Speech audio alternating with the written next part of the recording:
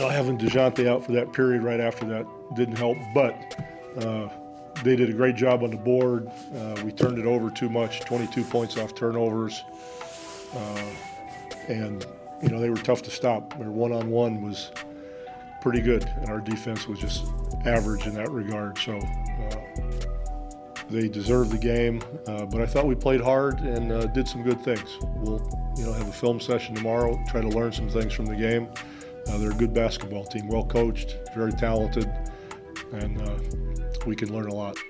You're listening to Raptorland. Here's your host, Anthony Tyrone.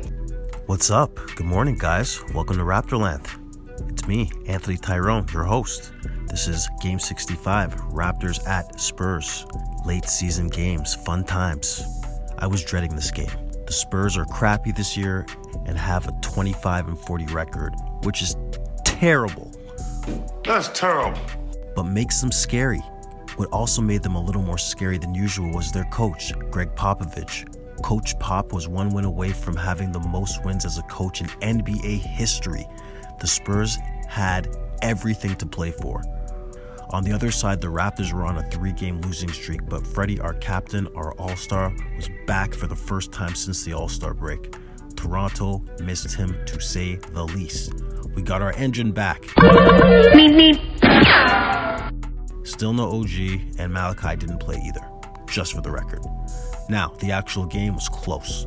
The Spurs actually have an all-star, which I always tend to forget. DeJounte Murray is really like that. And as soon as I saw him with the ball, I was like, oh shit, I forgot they had him. He's a big, long point guard, the kind of guard Freddie usually struggles against. Well, used to struggle against. The Raptors pulled this game out. I'm not gonna go on and on about it. I told you guys, late season games are not my thing. I cannot make a Raptors-Spurs late season game exciting. They are heading for the lottery, and we are heading for the playoffs.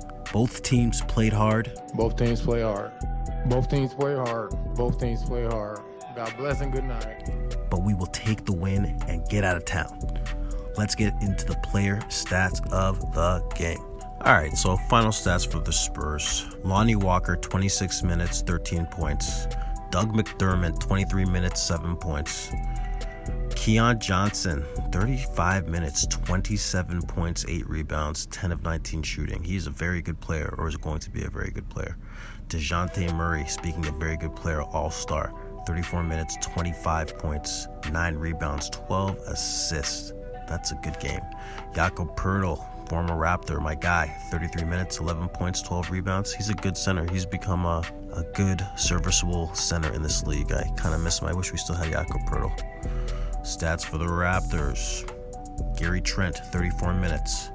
Still not shooting good. 17 points, 4 rebounds, 5 of 13 shooting. 5 of 5 from the line, but that 5 of 13 shooting, we got to get better. Scotty Barnes, 34 minutes, 20 points, 8 rebounds, 8 of 12. Amazing percentage. Scotty is, how much can you say about Scotty at this point? Cam Birch, 17 minutes, 4 points, 4 rebounds. I'm going to leave that alone. Pascal Siakam, 37 minutes, 20 points, 8 rebounds, 3 assists, 7 of 15 shooting. Great game. Precious Achiuwa, who was hitting threes in this game. When Precious is hitting threes, it's just different. 21 minutes, 13 points, 3 rebounds, 5 of 11 shooting. It's just different when Precious is scoring and attacking, in my personal opinion. Delano Banton, 21 minutes, 6 points, 4 rebounds, 4 assists.